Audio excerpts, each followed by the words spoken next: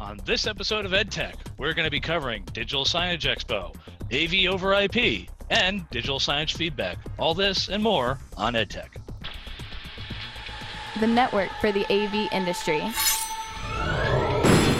What are you listening to? This is AV. This is AV Nation. This is AV Nation. This is EdTech episode 50, Paneling Signage. This episode of EdTech is brought to you by our underwriters, companies like Kramer Electronics, AV Beyond the Box. This is EdTech. This is EdTech. I'm your host, Bill O'Donnell. I'm gathered this week by our guest, Jesse Budd from University of Texas at Dallas campus. Hey, I got it. Say hello to everyone. Hello. We're also joined by Thomas Kunta from University of Illinois at Champaign, Urbana-Champaign. Did I get that correct? All right. Yep. Thank you, sir. As always, we're also joined by the illustrious Mike Tomei.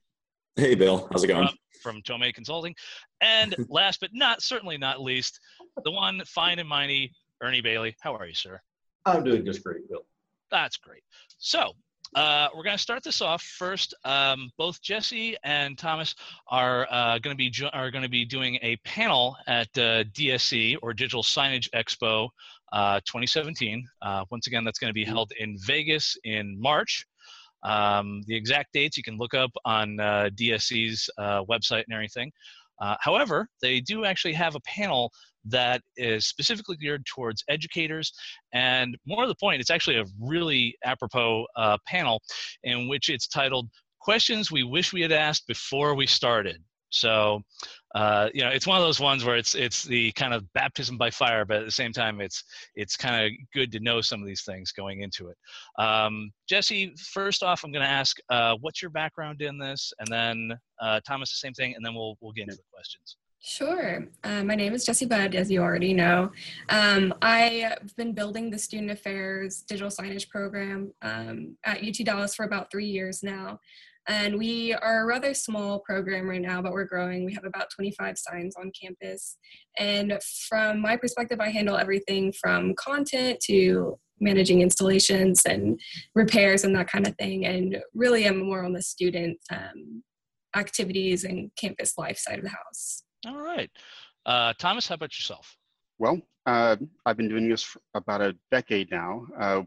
We've developed a campus-level IT service. IT services around digital signage. Basically, we serve the needs of, the College of Engineering, housing, Illini Union, pretty much every major campus unit, lower costs, add value. It's pretty much a federated set of networks where we just kind of let them do their own thing. And provide the infrastructure, licensing, and basically provide a big sandbox for everyone to do their stuff. Oh, well, very good. And actually, when it comes to managing their content and everything, how do you guys go forward with managing the actual content between the students, between the faculty, and between, say, even the administration? I'm sure has their own goals and agendas and everything. Jesse, we'll start with you, then we'll go on to you for this one. Sure. So, for me and my team, we found it easiest to have one person or one group that funnels that content. As in posting content on our server, just for quality control, and just creating. Go ahead. Sorry. No. Sorry, I thought you were going to say something. No. Go ahead. It has been interesting, fielding these requests from students, faculty, and staff, and so we've kind of come to creating guidelines and rules of what we do post on our displays, which has really helped us manage that content, knowing when we can and when we can't post something, and then creating things like templates and guidelines for students and that kind of thing has really helped us Have you ever noticed that there's like a particular, say, like group of students that kind of gather around it, like almost like I would say, either advertise, like this seems like something like advertising students, advertising majors, or even marketing majors it would make sense for them to say, here, either A, you should join this group, or B, you should get involved with this because this is base level stuff for you guys. It's kind of a micro environment in order to work later on with the macro. Yeah, you can really tell when they do have one of those students working on the organization, because their content will be really crisp and clean. Yeah, we do that. Like we have e-forms that we have them fill out and they'll just send to us really, but that has helped us a lot in kind of managing who is sending in content and making it easy for them to do that. Mm-hmm. And we also have a little group of student workers that we do have advocate for digital signage and help us with those templates and that kind of thing. See, that is a good thing. I mean, I'm sure here and there, and if anything, the fact that you guys have had to make the form probably also means that there's been folks who have like said, oh yeah, no, this looks good. And you kind of look at it and you say, no, listen, I understand this might be a good poster to put up, mm-hmm. paste up on a wall kind of thing. However, this is meant for when folks like have to stop and read. But when it comes mm-hmm. to digital signage, actually, you know what? This is a good question, and this will apply for both of you guys. What's the average length that you tend to have when it comes to the content being up on screen? Is it anywhere from 3 to 5 seconds, and I've seen this with our own folks on campus, they go, oh no, we'll put it up for 30 seconds. I'm kind of looking and going, that's an eternity. Yeah. So about how long do you So if it's a still image, we'll do like a max of 10 seconds that it's up there, and a maximum of 25 words, because you got to think that someone walking by is not going to read all that. But if it's a video, the motion graphic videos that we do are usually like a short bit of text for about 4 or 5 seconds per slide, basically. Well, cool. Yeah, to keep it short. Yeah. No, it's one of those things. It's that when you get into it at times, digital signage does kind of go down the path of being very ADD-like. However, mm-hmm. The other thing that folks really don't always factor in is that these are supposed to be in high traffic areas. Mm-hmm. So they're meant to be like, we're walking by, I'm coming through, I've got to get to class, or I've got to get mm-hmm. to, the dean's office. And it does kind of funnel down back into, this is where advertising and marketing folks really should apply their trade, because the stuff's got to pop. It's got to catch their attention. Maybe they'll stick around. But otherwise, it's just boom, boom, boom. Thanks. Okay. Oh, got it. Right. All right. Snow day tomorrow. Don't come in. That's one of the things I think we've struggled with too, is just getting people to understand this isn't, this isn't a TV. It's, it's a digital platform, yes, for you to send your information, but it's not somewhere to play a commercial. You don't want to put a 1-minute video of someone talking up there, and it's hard to get people to understand that concept. Yeah. Thomas, I'm going to pivot this to you for a second on this one. As I say, and you said before, you kind of set up more of a sandbox for that. Right. Have you noticed that some departments tend to flourish more than others, or is it, or you guys tend to say like, these are like kind of the basic guidelines, you should go by this, or is it just, here it is, do your thing, and engineering department may have some cool stuff, but man, they crammed everything in via 10-point font. Well, it varies. We've encouraged, our quote unquote customers to aggregate their responsibility for signage to the highest level. So our College of Engineering, they have, 14 individual departments within their college. Each one has a marketing and or communication professional within those departments. So they're all, in the same situation as Jesse, where they're professionals producing content, and they have their own forms, and they have their people submitting content. So they do a really good job without much, really input from us. It's very, I guess, decentralized, distributed, but we are, our content model has the departments completely responsible for their own content, but we are trying to move to a model where departments are able to share content more easily. There are some departments with very few signs, like our graduate college. They have 3 signs, just 3. The 350 signs on campus. College of Engineering, by the way, has 120 something. But the graduate college, with their 3 signs, they are really into content sharing. They get their content all over the place. So they get a lot of value out of their investment just by, thinking about their content more than some of the other groups with a lot of signs. So, well, that's good. I mean, it's one of those things of, that really kind of boils down to getting the most bang for your buck, and that's awesome to hear that. On campus for me, we have some distributed signs, and unfortunately, not to beat up my own campus too much, but no, it falls under the purview of our marketing and PR folks. And every now and then they're like, well, Bill, you know so much about this stuff. You should be putting out the content. And I look and I go, no, I'm the hardware guy that specs all this stuff. I am not a graphic designer.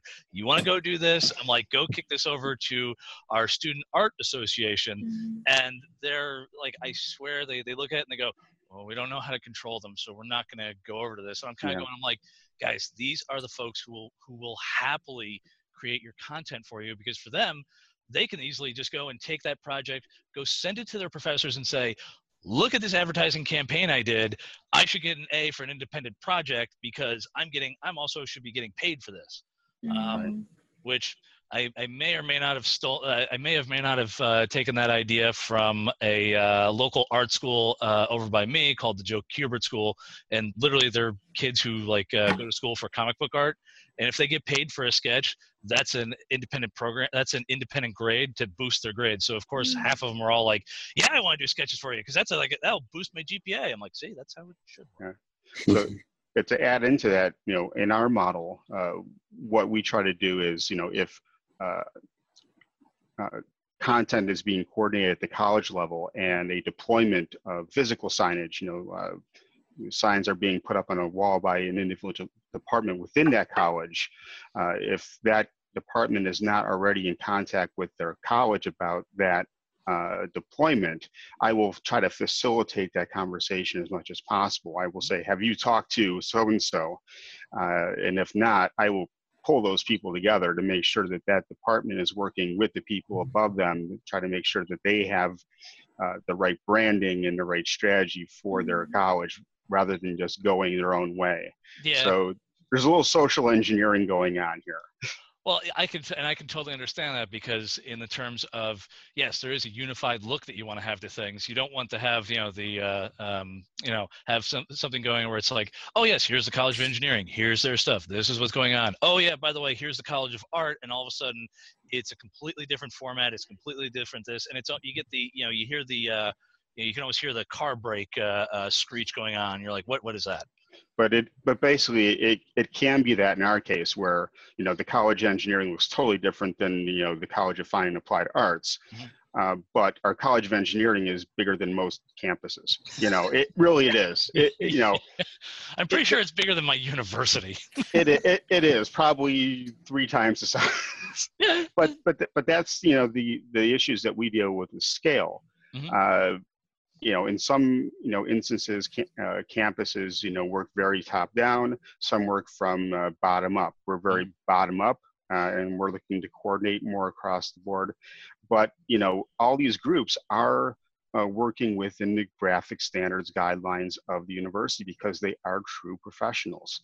And that is something that has really come out to me as part of this, is that you don't necessarily have to dictate to get the right results. Just provide the right environment for them to do the right thing, and they will. So I'm actually going to take from that on this one, in the fact that you said you built from the ground, from the bottom up and everything. Yeah. So and this is part of it in the fact that when you have digital signage products and everything, of course, everything updates, it upgrades. There's, oh, this model can now take a, man, I remember when it used to be a big deal when it said, hey, we now have a compact flash card slot that you can easily change out your content. But that was before, the advent of network, of a NIC on these things. And I might be dating myself a little bit there with that, but hey, I also remember I remember digital cameras that had a 3 1/4 floppy drive. So hey, it doesn't make me a bad person. I also used to develop black and white photography in a dark room. Moving on. That being said, the thing is that do you guys have a upkeep or a sustainable, like an actual sustainable model with these things? Do you have like a replacement program for these displays, or not even really with the displays, so much as with the players? Jesse? Oh. Yeah, this is one of the things that I just think is crucial always when working with technology in general, is just having backup funds, knowing, if you think something's going to go wrong, something will go wrong. Mm-hmm. It doesn't matter. And so having that, and then the players we use are actually like mini built computers. Mm-hmm. So every part has a 3-year warranty, and every part can be sent in and replaced. And just kind of having someone on your team that understands your players and the technology behind that is a huge help. Does that answer the question? No, it totally does. If anything, okay. No, because from time to time, you will have integrators, and I'll follow on to this later. You will have integrators who go and say, oh, this thing is the best. Oh, it's great. Oh, it can do X to Z. It's great and wonderful. And the follow-up question is, well, have you guys used it? Well, we know the text that can help you out with this. And I'm like, that doesn't answer the question. Mm-hmm. And, so there's a certain amount of sustainability with this. And by sustainability, I really mean like, when you go and put like, say, here, we put in this room or in these hallways and everything, we put in a 55-inch display. Is it 4K? No, but it does 1080p. And now, rarely, I say that because I know some other folks can easily strike me down with this. Right now, I haven't seen a huge draw for, we need to have 4K signage. And I'm kind of looking at it going, do you understand how big of a display you need in order to do that? Yeah. We just put in a, it's a huge, like 8-foot mosaic wall. And that's one of the things we're running into is, some of the software we're using to put our content through doesn't support 4K. So, I mean, that is an issue. And I think there's maybe not a huge draw for it now, but I mean, it should be, people should be preparing for that. And... Oh, sure. No. If anything, that's the thing that, and we've talked about this on the show a couple of times, is that my idea of future-proofing things is, well, one of 3 things. One, adding extra conduit because piping don't corrode. And if it does, I really will ask, why are you below sea level? 2 is the fact of putting in fiber. Which doesn't always, there's been some changes in the micron diameter and everything, but, for the most part, if you're running, you really only should need to run like multi-mode to these things. If you're running single mode, my 2 questions are, 1, are you doing broadcast work? Because they seem to have a love affair with single mode fiber that I just don't get. And 2, the only other reason I can see you ending up having to run single mode fiber is if Jesse wanted to advertise something on Thomas's campus. And even then, that's some long haul. That is some long haul duty work. So, but that's more of the future proofing and everything. But that's also in the regards of here, we're going to put this, we are going to plan for 4K, and are most of my classrooms and most of my campus ready for 4K? Of course. Have I come across anyone that has desired 4K yet, aside from the art department that swears at the same time they're also going to need 4K 3D? To which I tell them, get out of my office. Good. So it's it's like I said, that's just the growth and planning of things. And I think, again, like with the players that are buildable, at least on a smaller scale, that works better for us, because we've had issues before where we've had one that we didn't, like, that wasn't a buildable one, break. And then we send it out and the tech goes MIA and then our player is gone forever. And so we had to wait like a month to get a new media player. So things like that can happen. So really understanding your technology will help you future-proof. Yeah. Thomas, you oh, okay. Sorry, I'm suddenly hearing like a type. As I say, someone's on a type. I think that's Michael. Oh. Hey, Mike. Oh, I'm sorry about that. It's fine. It's fine. Typing away. No. No. I know Mike. I know Mike. This is on a laptop, so he can't get away. He can't get away from it. So. Yeah, exactly. Yeah. As I say, for those that don't, if you're new to the show, Mike is a consultant, which means his work time never turns off. Fortunately, yeah. No, that's good. You're right. Good to stay busy. Yeah. Anyway, so just as I say, just kind of rounding this out for a minute here. This is both for Jesse and Thomas. Here's the thing, like, how do you guys also, when it comes, this is also coming kind of full circle with it and all, but how do you guys work out the feedback from the students? How do you know what's really, what got people's attention? Do you guys do like a poll everywhere kind of thing? Do you send out an email? Do you just, do you grab students in the hallway and you go, hey, what do you think of that? So for us, on the marketing side, since we do a lot of the content creation and that kind of thing, we do have focus groups with some of our students on campus, being generally student workers or student workers from other departments, and we sit them down and we'll have a first viewing of a piece of digital signage, and we'll get their opinion and feedback on that.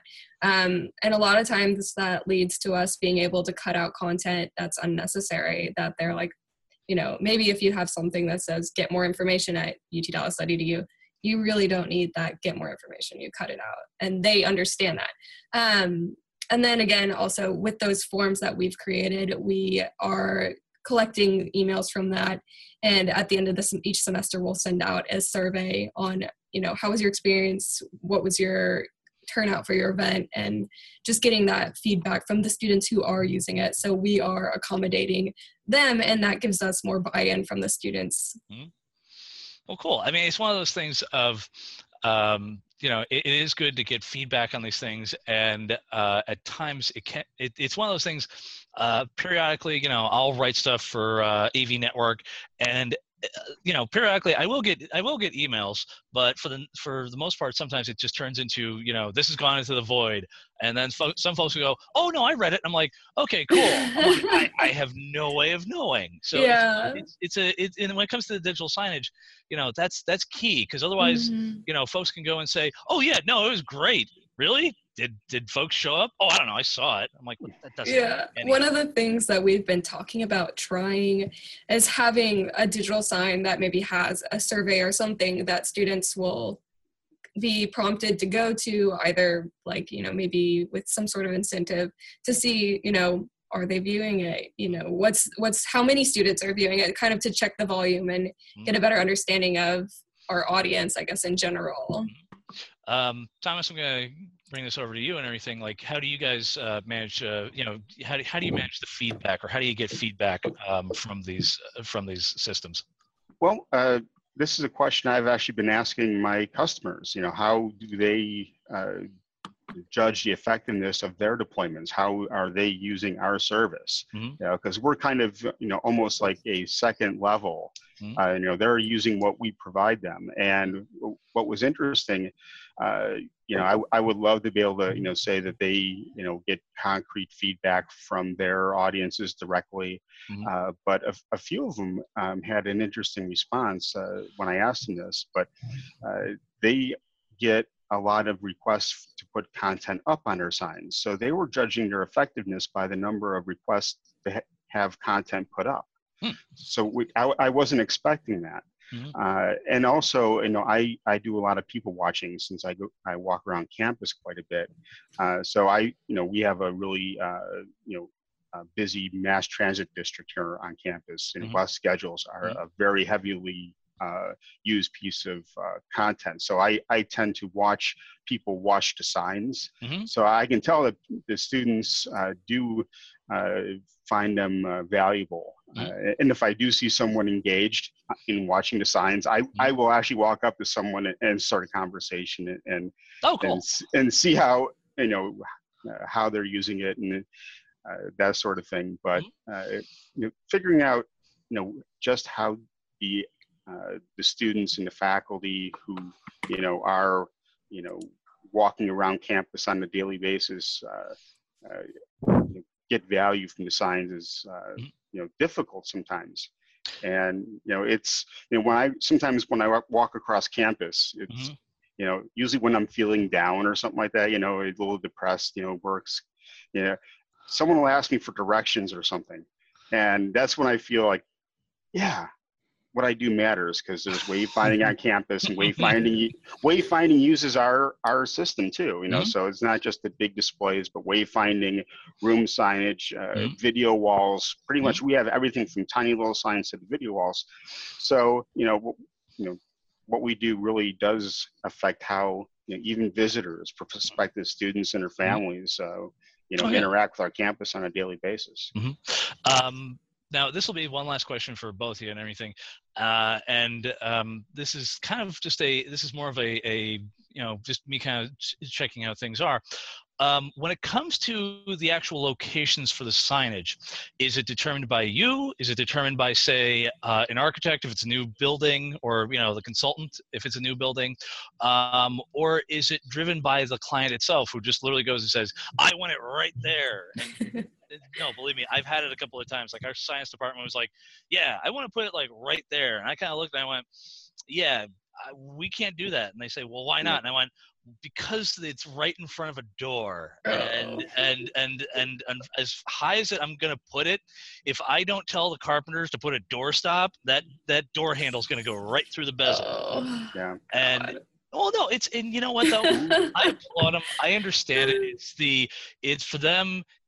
This is my space. I know what's going to get everyone's attention. I kind of look at them and I go, this is digital signage. This is advertising space. You, as much as you think this is a cool idea, this is not your home. This is not your thing. So yeah, on our campus, it happens all of those ways.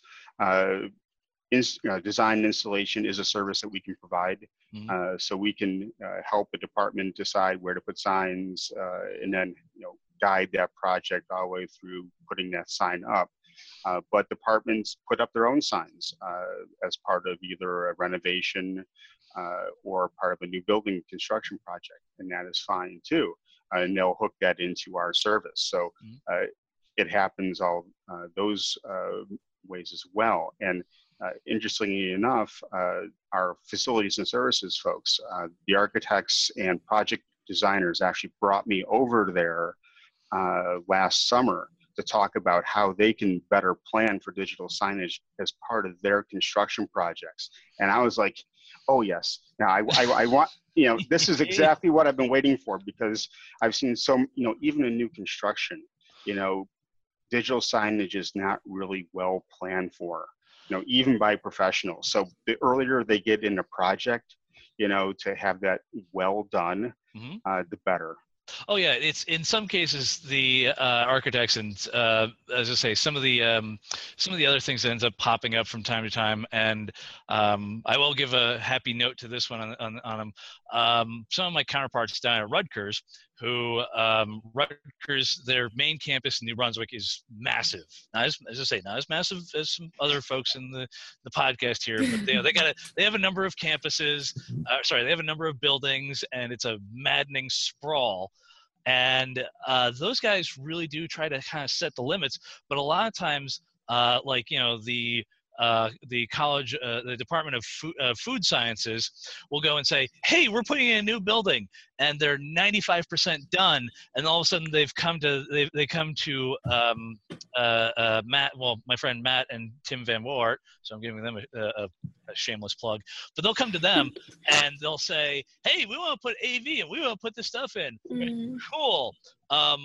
Is the drywall already up? They're like, oh yeah, no, the spackle's already on, paint's already on. Okay, cool. Do you guys have a budget? Well, no, we thought you'd pay for it. They're like, no, it don't work like that. And they're like, where were you anywhere from 6 months to a year and a half ago? But it's a learning process. They're really trying to unify stuff there. I got to give them credit. They're going down, like Rutgers is slowly going down the path of, yes, there is a Rutgers Camden, there is a Rutgers Newark, there is a Rutgers New Brunswick. And it used to be that all three of them it was almost like they had like a branding program going on where, were they a Rutgers campus? Yes. Did they have their own deans? You betcha. Did they all communicate with each other? Not a damn bit. So, but they're slowly unifying. They're slowly getting this stuff together. I've happily browbeaten folks here to the point that the deans all know when they suddenly hear their faculty go and say, hey, we want to do this. Yeah, go talk to Bill. They're like, but I've done all the research. They're like, go talk to Bill. He will help manage this and get it through. It's one of those, please leave it to the professionals. It's not that I don't trust folks. It's just that every now and then, and I'm sure this has happened to both of you guys, hey, I found this really great idea on Best Buy. And I'm like, cool. Oh. We don't do residential in this place. This is a Right. commercial space and everything. And, I get it. I understand the folks are trying to come to you with these things, but it's like, you know what? And I don't bite their heads off or anything so much as I just go, you could do that.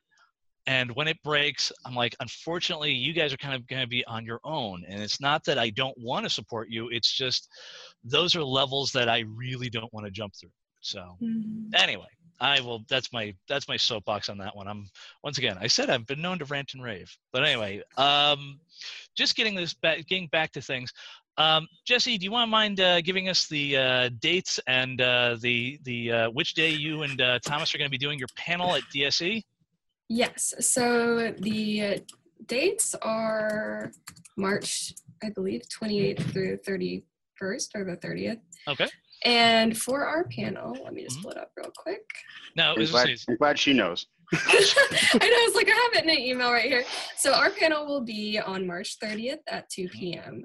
And yeah, it should be pretty fun. Cool. And really helpful, I think, to a lot of people. Now, are you guys going to be, where is this going to be held at? Is it going to be at the Las Vegas Convention Center? Yes. Yes. Ooh, have you guys been there before? Yeah, this will be my third time going, and it's massive, isn't it? Pretty huge, and it's pretty fun. Yeah, and then you got Vegas there, so you can't lose. You'd be surprised on that one, and when folks go, "Oh yeah, no, I know my limits." Yeah, okay. Next thing you know, hey, what happened to Thomas? Well, he went into Binion's gambling hall. We haven't seen him for 3 days. I don't know what happened. I think I've been there for like 6 years, and I've never even put a coin in a slot machine. That's You're a better man than I simply look at all that and I go, that's really cool. Unfortunately, being from Jersey, I've been scarred by years of Atlantic City Tropicana casinos. So I look at Vegas and I go, ha ha, you're not today, Satan. Anyway. So that being said, it's great to hear you guys are going to have this panel. If anything, I wish that the room is filled to capacity, like some of our other glorious guests. Cough, my stomach. No, seriously, like it's always great to see panels that are geared towards educators, because when it comes to higher ed, more often than not, you're working on some at times somewhat limited budgets, and it's always good to just get the info from folks, and also kind of get the info of hey, if you're going into this, these are some of the things you should really have covered and everything. So that being said, Jesse, once again, thank you for being on the show. Thomas, thank you as well. We are going to move on to some of our articles and everything. So if you two care to stay on, you're more than welcome to. If not, we'll thank you for your time. All right, I'm gonna head out. Thanks for having me on the show. Bye, guys. No problem, Jesse. I'll head off too. Oh, all right. No problem. So that being said, back to our stories and everything. Well, the first, as I say, the first little bit that I want to cover is actually what spun out of ISE, and that is that Crestron put out they put out a press release. They put out some new products, which is always great to see. Hey, we've got new toys. This is their Crestron Digital Media NVX series, and I could go into it. However, I know Mr. Tomei is very well versed on these things, so I will actually let him give a layman's overview for this first. So. Sure. Yeah, no problem. So I'll take a little step back and kind of define the whole AV over IP craze or boom that's happening right now. Mm-hmm. And so a lot of companies are getting into this market, and Crestron getting into it was a pretty big announcement from the show last week. Mm-hmm. So AV over IP, for those listeners that don't really know the concept very well, your current models in classrooms, you're probably used to more of a point-to-point type systems. So you would have maybe HD-based T transmitters and receivers. Mm-hmm. So at each source device, you'd have a transmitter.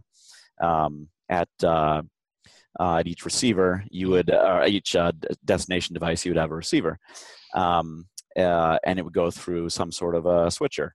Mm-hmm. In the room. AV over IP model, you place encoders at the source devices, decoders at the destination devices, and then they're all connected through standard Ethernet switches. So that's the big difference there. It's you're not using proprietary video switchers in the middle there. And these systems can seemingly be scaled up very large because it's as large as your network is, and you can just keep placing encoders and decoders on the network. And it creates this massive matrix switching environment on the network because the decoders can pick up any of the streams from the encoders, and you can control the decoders, so you can handle switching in that respect. The decoders would just pick up different streams from those encoders. So that's the big differences there between the two. And Crestron getting into this market is really big because they're making a ton of money off of their point-to-point HD-based T, or their digital media line, which is HD-based T-based. And they make a lot of money off that. So for them to get into this market of creating these IP-based encoders and decoders, it really shows that they're understanding this is the way this industry is going now.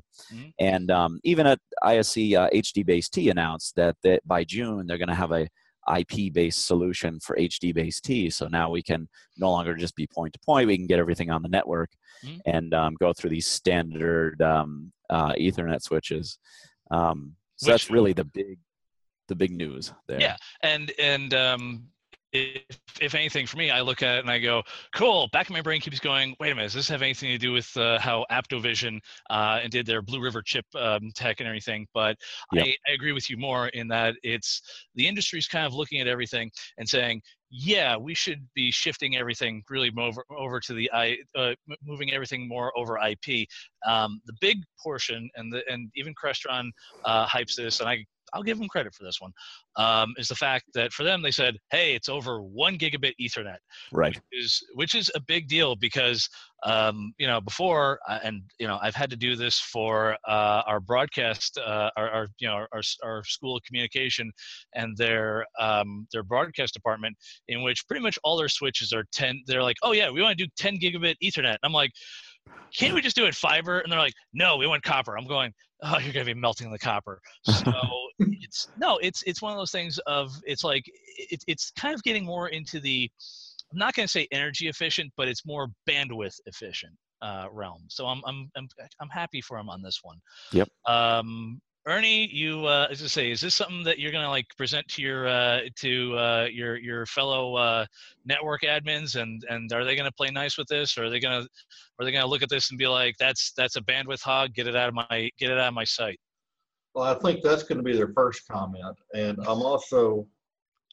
I've been burned enough. I'm not going to put out version 1.0 of anybody's product. Right.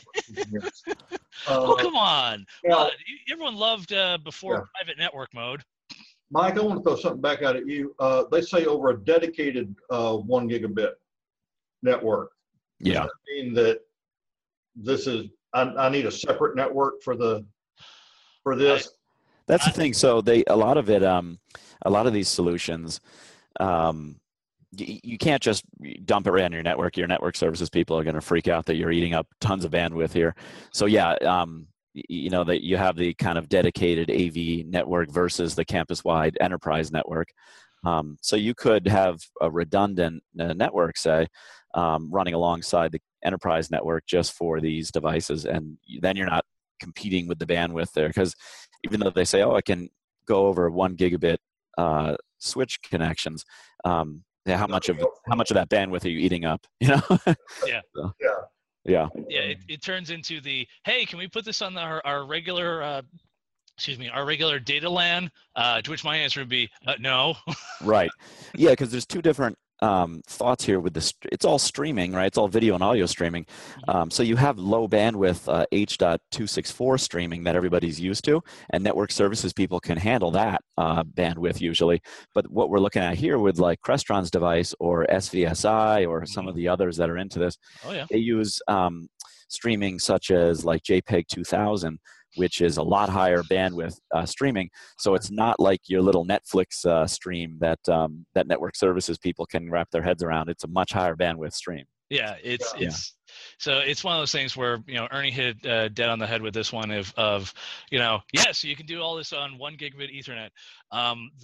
There should be like a little asterisk on that says, oh yeah, did we mention you should probably just set up your own separate VLAN for this one, which almost keeps it at, we'd end up having no, we keep it all in the same VLAN, but it's still it's just one of those things where folks have to, you know, the integrators and the support staff have to really be more network savvy. Not that it hasn't happened. It's just they have to be a lot more aware about these things. Right.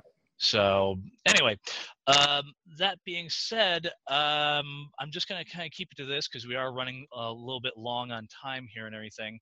So Mr. Ernie, how are things shaping up for winter break for you, sir? Well, we made it through the upgrades we were doing over winter break, and we're now doing a major overhaul of a auditorium boardroom combination that we have in one of our buildings. It's one of those, it's not a heavily used space, but when it's used because the governor needs to make an announcement about healthcare, or the chancellor needs to make a campus-wide announcement, or, you know, it's when it's used, it's when it's used. When it's used, it's high profile. Yep. It's one of those deals, you know, we've been fighting for 7 or 8 years to get funding to upgrade it.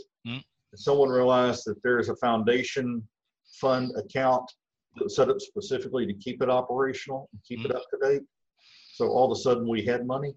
So now we're doing it, and we have our largest campus fundraiser will take place, largest on-campus fundraiser that we do takes place the first weekend in May.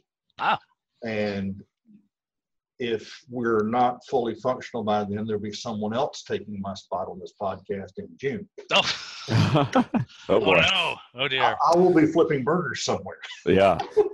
Oh dear. That's kind of where we are on this project. Oh please, Ernie. I don't want to see you doing podcasts while you're working the Fryolator at Whataburger. Yeah. But it's an exciting thing. We're doing some really neat new things, at least for here on campus, with some wireless HDMI. So we have some mobile flat panels floating around kind of a foyer area, and try to do some time sharing of equipment between several rooms. So that's where we're going with that right now. Oh, very cool. Mike, you have any fun pokers in the fire right now, or is it they're all boulders that are still going uphill but haven't quite gone over? Oh no, I'm knee deep in the middle of a bunch of projects. So there's a couple little projects that got pushed off to spring break for a couple of my clients. So that's we're just putting the finishing touches on getting those in there. And then all the summer projects, I'm knee deep in the middle of heavy design for some really big ones and some complex ones. So it's a lot of fun actually. It's some new technology in there, and it's really in the thick of it right now. Yeah, that sounds about right for all of us in the education world. Yeah. It's the get everything ready for spring break. Oh, good, all the students are gone. Great, get in the rooms. So, cool. Yep. As I say, that is about all the time we have. Mr. Tomei, where can folks find you at online? online? Well, my website is tomeav.com. That's TOMEIAV.com. And a real quick plug, the Infocom show registration just opened yesterday, I believe. And I'm teaching 2 seminars, one on Wednesday and one on Thursday, both at 1 o'clock. So just do a search and sign up for those. And yeah, them I can guarantee are probably going to be standing room. Yeah, let's only. hope. I hope, yeah. Hey, if it's anything like last year, that will be true. Right. Mr. Ernie Bailey, where can folks find you at? Best place to find me is on LinkedIn. All right, fair enough. I'm Bill O'Donnell. You can find me on LinkedIn as well as on Twitter at The Original OD. Both of those I'm usually pretty quick to respond. That being said, this has been EdTech. Thank you, guys. I will see you next month.